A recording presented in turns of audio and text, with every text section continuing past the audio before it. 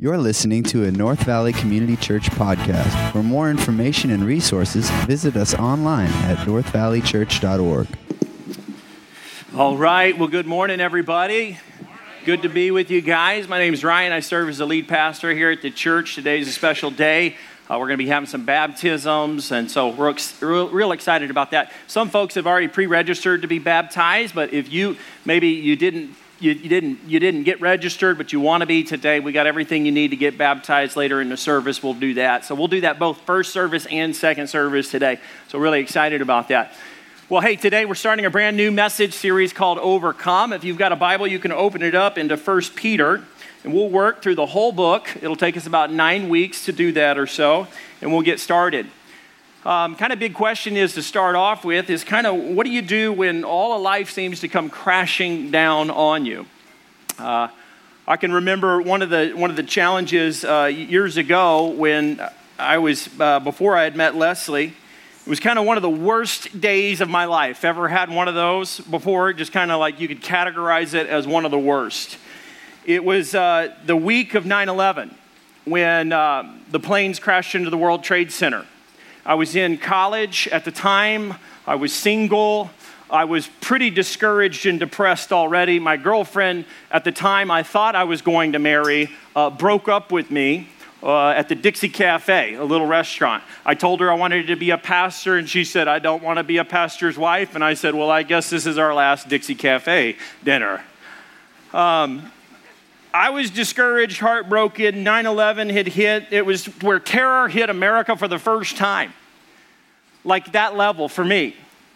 I was everything, kind of the whole, like Alan Jackson says, kind of the world stopped turning in that moment. And everything kind of shut down when you saw those planes crash into the World Trade Center. We stood there in the cafeteria of this little McClellan Community College and watched in total disbelief and shock and started calling friends and loved ones that we had in New York. And yes, people from Arkansas have friends in New York, yes. Imagine that. But that same week, I had a family member die that I loved tremendously. That same week, I got into a pretty significant ski accident. And so I was dealing with the loss of a loved one, and then I had this ski accident where I was slalom skiing, ski kicks up, hits me in the eye, busts my eye. The doctor said, you're lucky that your pupil didn't rupture from the impact of the ski.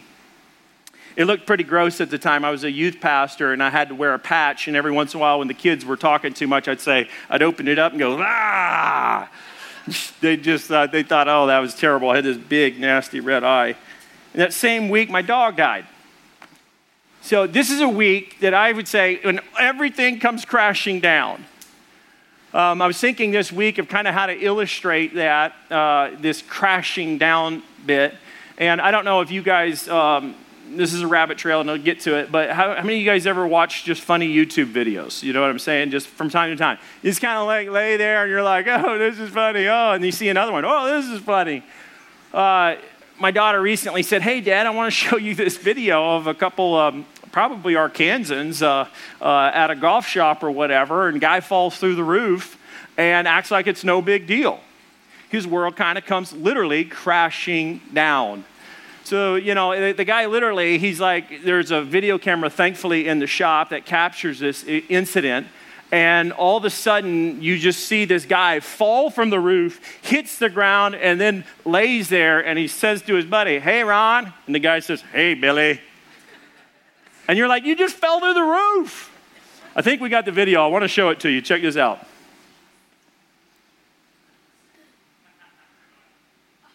It's coming. Oh, it's not coming. That's great. When your message comes crashing down. Oh, I love it. That's great. Well, you didn't need to see it anyway. You can Google it. Just Google, hey, Ron. Hey, Billy. The guy literally falls through the roof, hits the ground, and they have this like sweet little funny interaction. And you're just like, are you serious? It's a matter of perspective, I guess, when your world comes crashing down. When it all comes crashing down, here's the question I hear from my friends that are far from God and far from the church. They ask this big question: where is God when bad things happen, even to good and godly people, Ryan? Where is God in the middle of the tragedy? Why Why does this happen? Where is God in the middle of this?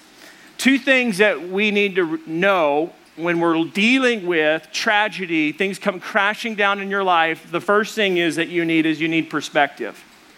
In 1 Peter chapter 1, verses 1 through 12, we're going to look at perspective. Everything that 1 Peter does in the very first section of this letter that I'm going to tell you more about is helping us understand perspective. The rest of the book or the letter is about a game plan. You not only need perspective when your world comes crashing down, you got to have a game plan. And the rest of 1 Peter, starting in verse 13, starts with a therefore, and it's the game plan all the way to the very end. So let me tell you about Peter. Peter is a great guy. If Peter was alive today, and say we had the Apostle Paul too, Peter's my kind of guy. He's not the theologian. He's a practical pastor of hope. He mentions grace and hope and peace through his letters. Peter was a regular guy. He was a fisherman. The Apostle Paul is a theologian. If Peter was alive today, he'd be excited about ESPN sports and then after the game going up to Lake Pleasant to go fishing. The Apostle Paul would probably be at home watching the History Channel, sipping green tea. Okay? He's a scholar. He's a thinker. Peter's a practitioner. Peter is a pastor. Peter had a brother named Andrew. Andrew's the one who heard about Jesus being the Messiah. He runs and grabs Peter. Peter, you got to meet Jesus. This is Jesus. You got to know him. Peter's kind of known for being a big mouth. Peter's really not the very churchy guy. He's not really a churchy guy. He's the kind of guy that could tell you the difference between bass and crappie. He could tell you all about the fish. Like I said, Paul was a theologian. Peter was a fisherman. Paul would have watched the History Channel. Peter would have watched ESPN Sports. Peter's imperfect. He denies Jesus 3 different times. And then the Lord reinstates Peter and commends him 3 different times. Peter's kind of the loudmouth. He's a courageous leader, though. He was called the Rock. He was the leader of the church in Jerusalem. He'd later be executed in Rome the same year the Apostle Paul was executed. And tradition tells us that Peter would die a martyr's death, being crucified upside down because he didn't think it was worthy that he could be crucified the same way his Lord was. Peter, when he first met Jesus, he was fishing, and Jesus said, "Hey, Peter, you're fishing? I want to help you become a fisher of men." Jesus and Peter had a very close relationship, and what Peter's doing is he's going to be writing a letter to a group of believers that are kind of scattered throughout the Roman Empire in 5 different provinces to encourage and to help them, because guess what? And it's a sense as a kind of a prophetic message to them, because it was written in about 61, 62, 63 AD. And the Caesar that comes to power soon is Nero. And Nero is going to, in time, implement systematic persecution for all Christians. And in fact, in 64 AD, Nero, this is a bad name for those of you that should watch the History Channel. I watch the History Channel too, just so you know. Nero's a name associated with like a Hitler or Stalin. Nero's not a name like you don't even name your dog Nero, okay? If you got a dog Nero, that's just, you've crossed the line. Nero's a bad name. Nero is a gentleman that what will happen is Peter's writing this letter to believers that are scattered throughout the Roman Empire. This is after the death, burial, resurrection of Jesus Christ. Peter has been commissioned by Jesus to plant churches, and persecution's about to break out in incredible high levels of intensity. They're already feeling persecution. They're being slandered. They're being mocked. They're being made fun of. And what's really interesting is that in 64 AD, Nero kind of was obsessed with the city and development. Church tradition tells us that he lights a slum section of Rome on fire and then blames the Christians as an opportunity for him to kind of demo one section of the Roman city and then have an excuse to go ahead and rebuild it. Nero's a very, very bad guy. And what's happening in church history right now, at this time that the Apostle Peter is writing this, is that 30 years have kind of gone by and the church has gone from 0 Christians to more than 400,000 Christians. And at first they were really not a threat to Rome. Now they're becoming a threat because they're talking about a kingdom coming. They're talking about a new king, a new time, a new era in which Jesus will reign as king. And the Romans are they're a little put out by the Christians. Christians are thought of at this point in time. There's some misrepresentations about Christians of the first century. Christians were considered, listen to me, atheists by Rome. They were considered atheists because they wouldn't worship Caesar. They wouldn't worship any of the Greek gods. And so the Romans around them, the world that they lived in as Christians, they're like, we're called atheists? The Romans didn't like the Christians. They didn't like them. They also even called them, the rumor came out during this first century that they were called cannibals. They were just weird people because they talked about taking the Lord's Supper and that every time they would gather and worship, they would take communion and drink the Lord's blood and eat his body. And they're just kind of like, who are these weird people? And they were more frustrating to the Romans and the culture is that they weren't any fun. They thought they're not fun enough. They don't go to the gladiator games. They don't go and watch people. I mean, at the time, Nero, what he would do, he was a sick and twisted man. He would take prisoners of war, or he would take even Christians and clothe them in animal skins and let them loose into the stadiums and the arenas and sick his wild hunting dogs on them to tear them to pieces. The Christians they didn't have a stomach for that. No, we're not going to watch this. We're not laughing. We're not sitting in the seat of mockers and delighting in evil.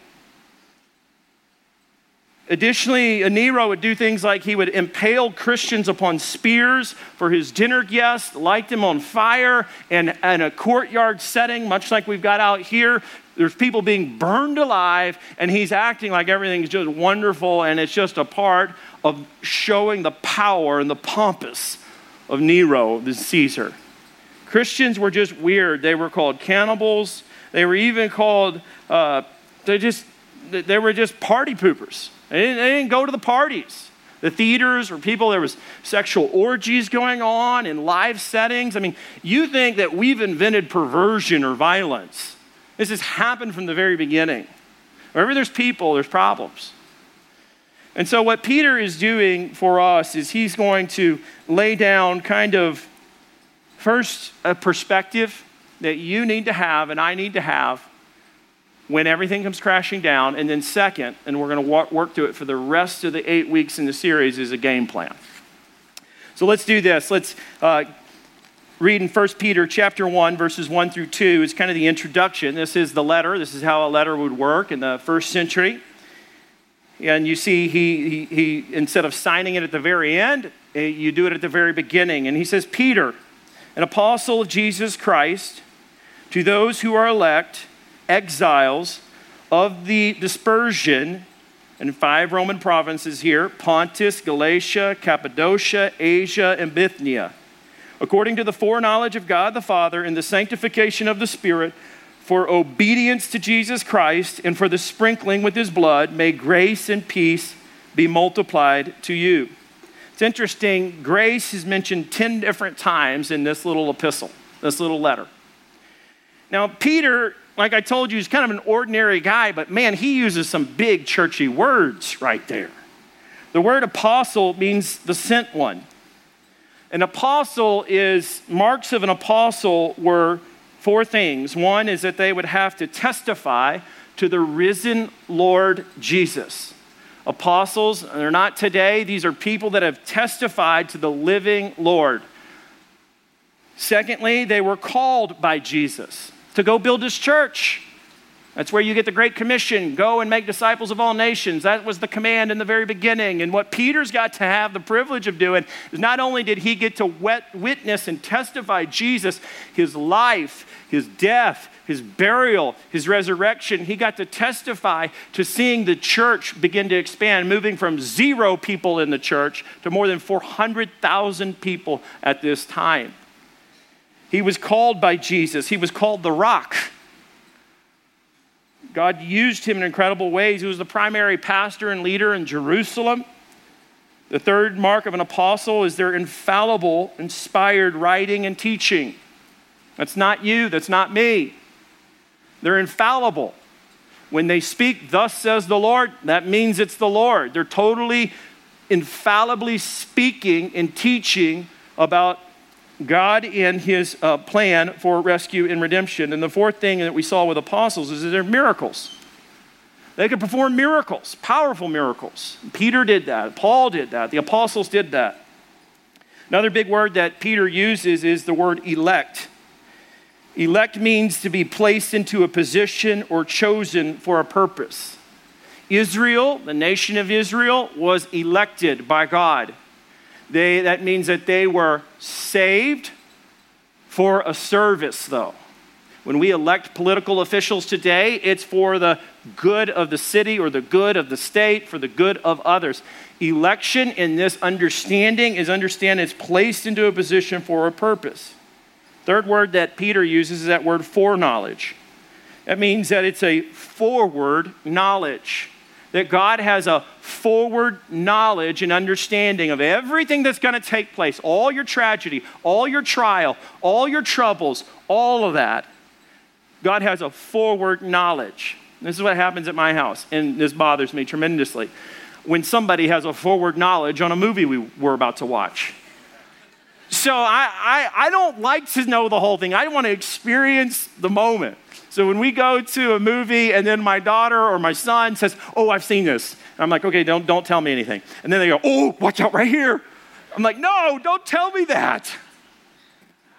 You know, you're sitting there watching a movie with somebody that's already seen it. They know everything that's going to happen before it happens. And you're sitting there and you're kind of like, some of you like to know. Tell me everything. I'm like, how can you do that? It's like people who DVR football games and they watch they watch it ahead of time or they watch it and they know it and then they sit down and watch it again and it's like you already know the result, you know. Foreknowledge is this forward knowledge, and then sanctification, that word is used as well. It means growing in holiness. And so there's this beautiful commitment that God the Father, the Spirit, and Jesus are all working together. The whole Trinity is at work. And the Apostle Peter shows us that. And he calls these believers elect exiles. That means that they're kind of don't belong there. Here's the message for you too. You don't belong here. You're not home. Our citizenship as believers is in heaven. And that makes all the difference in the world. Perspective. We got to keep it into perspective. So let's read verse 3. We'll work through it. Blessed be the God and Father of our Lord Jesus Christ. According to his great mercy, he has caused us to be born again. That word born again means that it's like a new life. And so we're going to see 3 results of being born again. There follow right along in your text. He says he's caused us to be born again to number 1, a living hope through the resurrection of Jesus Christ from the dead, to an inheritance. That's number 2. You get born again, you get a living hope, you get an inheritance. And then this inheritance is imperishable, it's undefiled, it's unfading, it's kept in heaven for you. Let me pause right there. You've got an inheritance waiting for you. The good news is it's being guarded. Look at verse 5. He says, who by God's power are being guarded. That's a military term where soldiers would march into a city and they would set up a garrison and hold the city. There's this, by the power of God, there's this inheritance. And an inheritance is if somebody has, say, a piece of property and they hold it for you upon their death. When they die, then that inheritance is passed on. What do we have as believers? We have an inheritance. That when Jesus died, we get possession of a future inheritance. And that inheritance is heaven, and there's this joy and excitement waiting to come. He says, verse 5, who by God's power being guarded through faith for, number 3, there's the result of being born again, is there's this salvation ready to be revealed in the last time. Verse 6, he says, in this you rejoice, though now for a little while, if necessary, you've been grieved by trials, various trials. Let me stop right there. He says that there's this salvation that will be revealed, but then he says, but there's this rejoicing that we can have, but then he's honest and says this too, this idea of being grieved. I think it's important to note that Peter is acknowledging the Christian life. It's two things at the same time. There's incredible joy and there's incredible sorrow mixed up in the Christian life. In that same sentence, there is these in the present verbs, these present tense verbs, rejoice and grieved. There's these verbs that are in tense that explain the Christian life. And these trials, what other trials they're going through? They're being insulted, they're being mocked, they're being made fun of, they're being ostracized. What are your trials that you're going through? Maybe you've lost a loved one. Maybe you're about to go through a divorce. Maybe you just came out of divorce. Maybe there's a death in the family, or there's somebody really sick, or maybe you have a child and you pray and you ask God, why don't you heal my child? And it's not happening. There's these trials of financial trials. There's these trials of anxiety and depression and insomnia, and you're asking the question, Lord, all these trials, how do I respond? How do I overcome? The Apostle Peter writes to us in verse 7, he says, so that the tested genuineness of your faith, more precious than gold that perishes, though it is tested by fire, may be found to result in praise and glory and honor at the revelation of Jesus Christ. There's this reality that we're going to go through trials, and there's this reality that in the trial, somehow there's going to be a test. And the test is, will you trust the Lord? And through it all, he's going to make it better for you. Doesn't mean you're going to escape the trial. It means you're going to endure the trial. You have eternal life, but God's making bad things good and creating gold out of nothing. And so what we see here is Peter is pushing on this idea that we need to keep it in perspective. Verse 8, though you have not seen him, they haven't seen Jesus like Peter has. He says, you love him. Though you do not know, though you do not now see him, you believe in him and rejoice with joy that is inexpressible and filled with glory. Verse 9, obtaining the outcome of your faith, the salvation of your souls. Verse 10, he says, concerning this salvation, the prophets who prophesied about the grace that was to be yours, searched and inquired carefully, inquiring what person or time the Spirit of Christ in them was indicating when he predicted the sufferings of Christ and the subsequent glories. What Peter is referring to is that the prophets prophesied, specifically in the sufferings of Christ, in Isaiah chapter 53, that they were prophesying about this Messiah that was coming, this king that was coming. And they're prophesying, but they don't know the time and the day when he's going to come, but they're sharing about it. And they long to kind of know and know when it was going to happen. And the subsequent glories, that is Isaiah 11, that he's referring to about the prophets. In verse 12, it says, it was revealed to them that they were serving not themselves, but you, and the things that you have now been announced to you through those who preach the good news, to you by the Holy Spirit sent from heaven, things into which angels long to look. The Bible says that even the angels are curious about how God's grace works in salvation. How God elects people. He chooses people unto a holy life and a new life and causes rebirth. And the angels are curious about how God is working. So here's what we're going to learn about perspective. We got to keep things in perspective. Out of that passage, I'm going to highlight there are 3 things that we need to see really clearly when it all comes crashing down. The first is our salvation. You and I need to keep our salvation is going to be a huge point of our perspective to understand. We got to keep this in perspective. Whenever we're going through a trial, whenever we're going through a hardship, when the whole world seems to come crashing down on top of us, remember to keep your salvation in perspective. Look at verse 3. He says, according to his great mercy, he has caused us to be born again to a living hope. God has called us, everyone who believes in Jesus, to be born again. If you can, thumb over to John chapter 3, probably one of the best passages about being born again.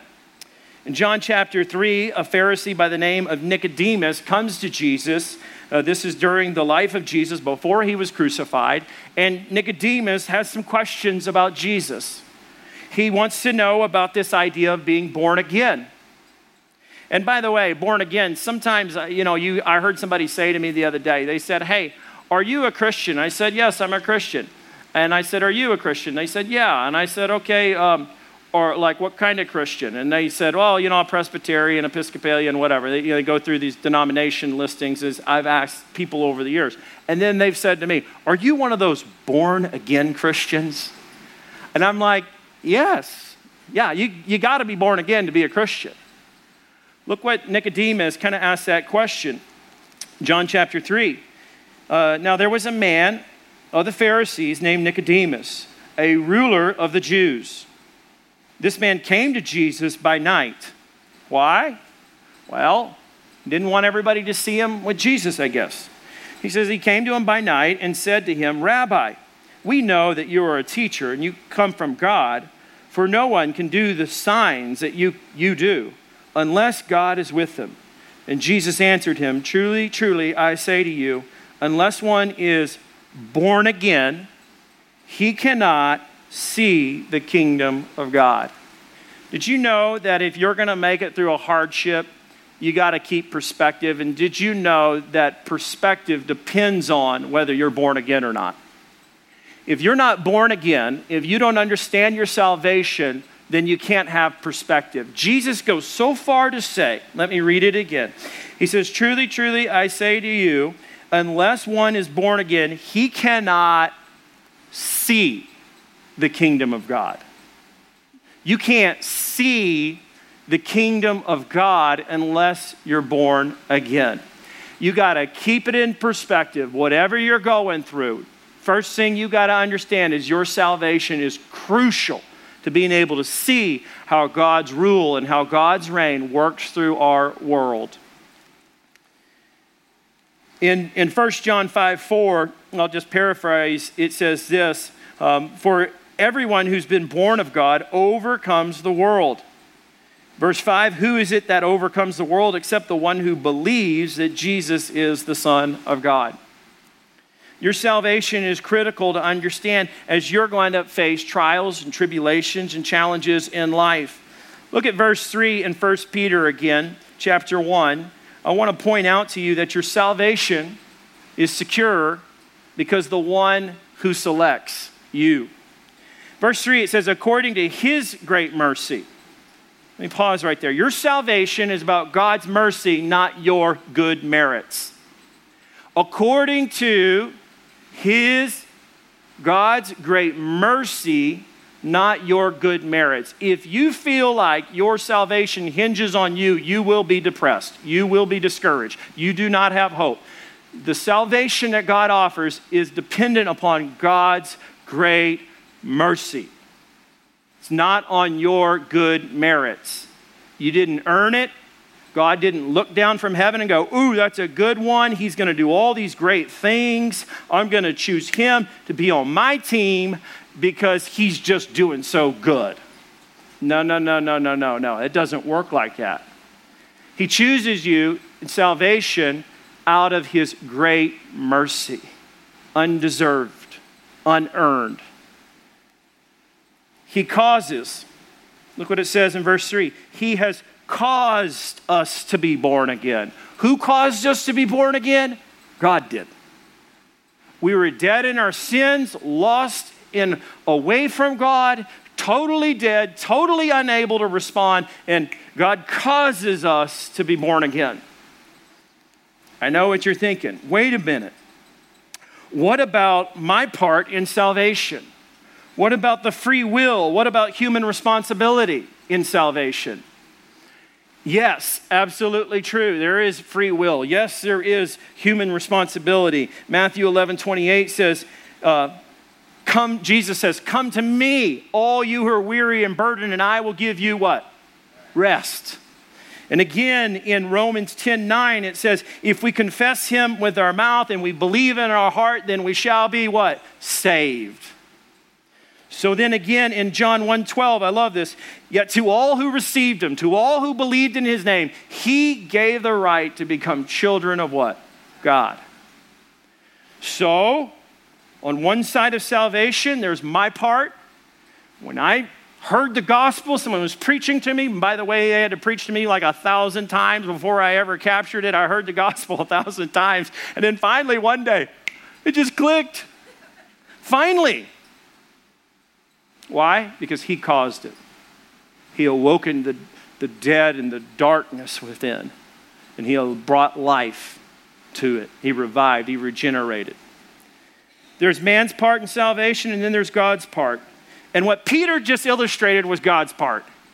That's what he's doing. He's trying to tell you salvation is really important. If you're going to make it through a hardship, if you're going to make it when life comes crashing down, then you got to keep it into perspective and understand that salvation is God's doing. So if he selects you, if he calls you, if he says you get eternal life, bank on that. Man's part in salvation, yes, you can come to him. Yes, you can confess with your mouth and believe in your heart, and you should. And we should call people to do that, and we receive and believe in Jesus. But then there's God's part of salvation. Ephesians 1:4 says, God chose us before he created the whole world. Did you know that you were chosen for salvation, for a purpose, before God created the whole world? The Bible says that he has chosen you. He has set you apart. He has called you. Additionally, we hear Jesus say this in John chapter 15:16. Jesus says, I chose you, you did not choose me. Jesus says that. And then there's this reality, though, that God's heart, God in 2 Peter 3:9, God doesn't want anybody to perish, but all to come to repentance. So imagine you go to heaven. You die, you're going to heaven, you're there, and you see this big door. And on the top of the door, it says, come to me, all you who are weary and burdened, and I will give you rest. And you're like, hey, that looks like a good door. I'm going through that door. You go through it, you say, hallelujah, praise the Lord. You open the door, you walk through, and you're like, man. And it's a beautiful paradise. Then you look back at the door, and it says, before the foundations of the earth, you've been chosen in him, predestined according to his plan and to his purpose. And you say to yourself, wait a second. I thought I chose God. And you say, from everything that your perspective, you say, yeah, I say, yeah, sure, you chose him. But when you get there, you realize you've been predestined, you've been planned, you've been chosen, you've been selected before the foundations of the earth. And you say to me, logically, Ryan, I don't know how that makes sense. They seem to be at odds against each other, those two truths. People have asked me, how do you reconcile those, Pastor Ryan? Human responsibility and God's sovereignty. And my response is, I don't reconcile friends that don't have a war against each other. They get along just great. It's kind of like a quarter. On one side, you look at the quarter and you see heads. Is it a quarter? Let me try that again. On one side of the quarter, you see heads. Is it a quarter? I flip over the quarter and you see tails. And I say, what is this? And you say, it's a quarter. Is it a quarter? Yes. Depends on your perspective, how you look at it, what you see. It's in the same way with God's sovereignty and human responsibility. Here's the joy in all this. If you don't keep this in perspective, you think salvation is dependent all on you. I've heard people say, well, if I can accept Jesus, I can reject him. Yeah, but let me just tell you something. God's promises are true. And when he says he chose you, that he's predestined you, that he's elected you, and you get eternal life, you bank on that promise. And Peter goes to great lengths to help people grasp it because they're going to be tested. They're going to want to give up on their faith. They're going to feel like a sorry Christian in the midst of persecution and hardship. And Peter's saying, hey, let me just tell you real quick, number one, your salvation, you keep that in perspective. You better keep your salvation in perspective. God did the choosing. He called you. And yes, you respond, but you were only able to respond because God in his mercy revived the heart, provoked you to come to a knowledge of understanding and saying, I want freedom from my sin. I want freedom from my burden. And so you choose, you confess with your mouth, you believe in your heart. And God says, I did that plan before the whole foundations of the earth. So there's this reality that we have this salvation. And we ask the question is, are we going to keep that in perspective whenever we're going through hardship? The second thing that we need to keep into perspective is suffering. They're going through a lot of suffering, and they're going to go through a lot more of it. If you don't keep suffering in perspective, you're not going to be able to overcome the trials, the temptations, the tests. You're not going to be able to do it. The Apostle Paul talks about in 2 Corinthians how he's been beat, whipped, shipwrecked. He's been abandoned. He's gone sleepless nights. He's been in jail. And then in 2 Corinthians, he writes this about his suffering. He says, hey, we do not lose heart. Though our outer self is wasting away, listen to what he says, our inner self is being renewed day by day. There's perspective for you. He's saying, though outwardly I'm falling apart, inwardly, something's happening in here. I'm being renewed every single day. Why? Because every trial has a test. And if you pass the test is, am I going to trust God in the middle of my circumstances?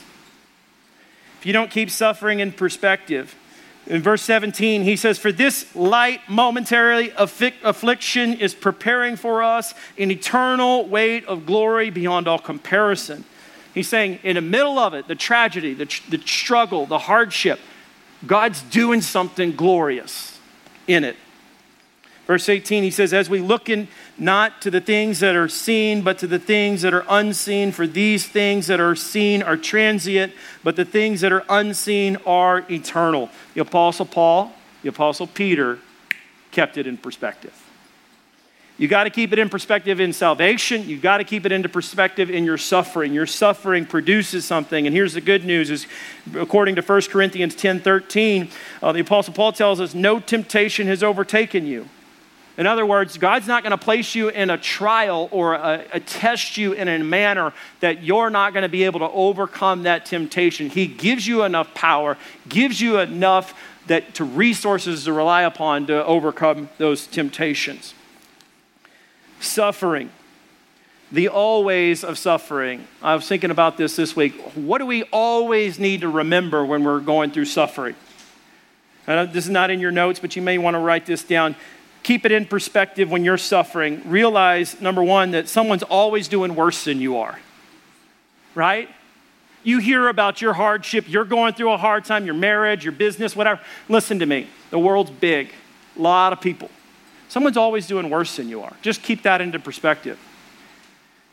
Secondly, realizing your suffering, this is the hard part. Someone's always doing better than you are. Someone's always doing better than you are. So then you're frustrated and you're not content because you're like, God, why are they doing better than I am? Why? Why are they moving faster? How can they handle that responsibility? How come they don't have the problems I have? Here's the reality. I've said this before. Life's just not fair. It's not. We live in a fallen, broken world. Thirdly, we realize this, the always in suffering. God's always at work in the middle of your suffering. That's the gospel promise. He's always at work in it. Always. No matter what you're going through, God's always at work. So there's always somebody worse than you. There's always somebody doing better than you. And God's always at work in the middle of your tragedy. Reasons why people suffer. This is a question I've got, and I want to answer this. Reasons why people suffer. Number one, we live in a fallen world. According to Romans 5:12, it says, sin entered the world through one man, that is Adam, and it spread throughout all of humanity. So hear me on this. The world that you live in, the world that I live in, the tragedy, the trial, the tsunamis, the earthquakes, the violence, the killing, the murder, the abortions, the rape, all that stuff that's going on, the disease, the divorces, the destruction that we see. Here's why. We live in a fallen world, man. Sin has entered into the world and it has infected and affected everything. Everything. Why are we going through trials? Well, number one, just theologically, boom, knock this down into the download. The world is fallen. It's broken. It needs restoration. Second reason why people suffer is sometimes people hurt us. Just got bad people in the world, man. Bible talks about there are wise people, evil people, and foolish people. You want to be a wise person, but there's evil people bent on doing evil things. That's why we have guns. That's why we have lawyers. That's why you protect yourself. Sin's entered the world. Sometimes people hurt us. Number three, sometimes we hurt ourselves. I heard a young lady say to me, "Why did God let me get pregnant?" I'm like, well, think about that. Why did God let me get a DUI again? Well, think about that. You hurt yourself. Why do people suffer? Sometimes it's for spiritual growth. Why do we suffer? Sometimes it's a test. God's testing you. Your trial is promised with a test. Question is, will you pass that test? Here's the test. It's not, let me explain something. The trial is not bent on whether you're saved or not. It's just bent on, will you grow further in trust and dependence on the Lord? The test is, do you trust me? Because everybody goes through trials. But the question is, do you trust him in the middle of your trial? God will use it for a test. Last thing I want to point out to you is that there's sometimes we have to get a perspective on God's silence. He doesn't answer all the prayers the way you want. The prophets were frustrated because they wanted to know all the details about Jesus, when he was coming, when this Messiah would rule, when this Messiah would reign, when they would see the kingdom coming, when the suffering servant would take up his position and atone for the sins of the world, for all those who believed in him. If you don't have a perspective on your salvation, on your suffering, and then lastly about God's silence, you'll find yourself defeated and discouraged. There's a lot of things that we just don't understand. Isaiah the prophet said, hey, listen, your ways, he's prophesying on behalf of the Lord, and the Lord says to the nation of Israel, your ways are not my ways. In other words, God's saying, the way you do things and the way I do things are different. You're mortal, I'm immortal. That's what the Lord says. You're limited in knowledge, I'm unlimited in knowledge. Keeping in perspective God's silence, Deuteronomy 29:29 says that the secret things belong to God. There are things that are secret and you don't understand and you never will understand. And if you're not getting comfortable with the silence at times, you're going to get so discouraged, so defeated. And we've got to learn to get comfortable sometimes with the silence. Even in Matthew chapter 24, verse 36, they're wanting to know when Jesus will rule and reign and when he'll return again and take over and set up a new kingdom, a new earth. And Scripture says, Jesus says, no one knows, not even the angels know. There's this reality that God pushes upon us to say, I'm not going to answer all your questions. You're going to have to deal with the silence. And in that comes this test. Can we trust the Lord in this? Can we trust him? Can we trust him that thankfully our salvation is not dependent on us, it's dependent on him? Thankfully, Lord, that in the suffering, it's hard, but you're working out something good. You work all things together for good for those who know him, according to his plan and purpose. And then in the middle of the silence, can you trust that, you know what, I don't have to have all the answers, but I'm going to trust. I'm going to walk by faith. Here's the take-home truth for you, is that you need to keep, that perspective can change everything. If you hold to a perspective that God, you're good. Man, I got an inheritance awaiting me. My salvation is set.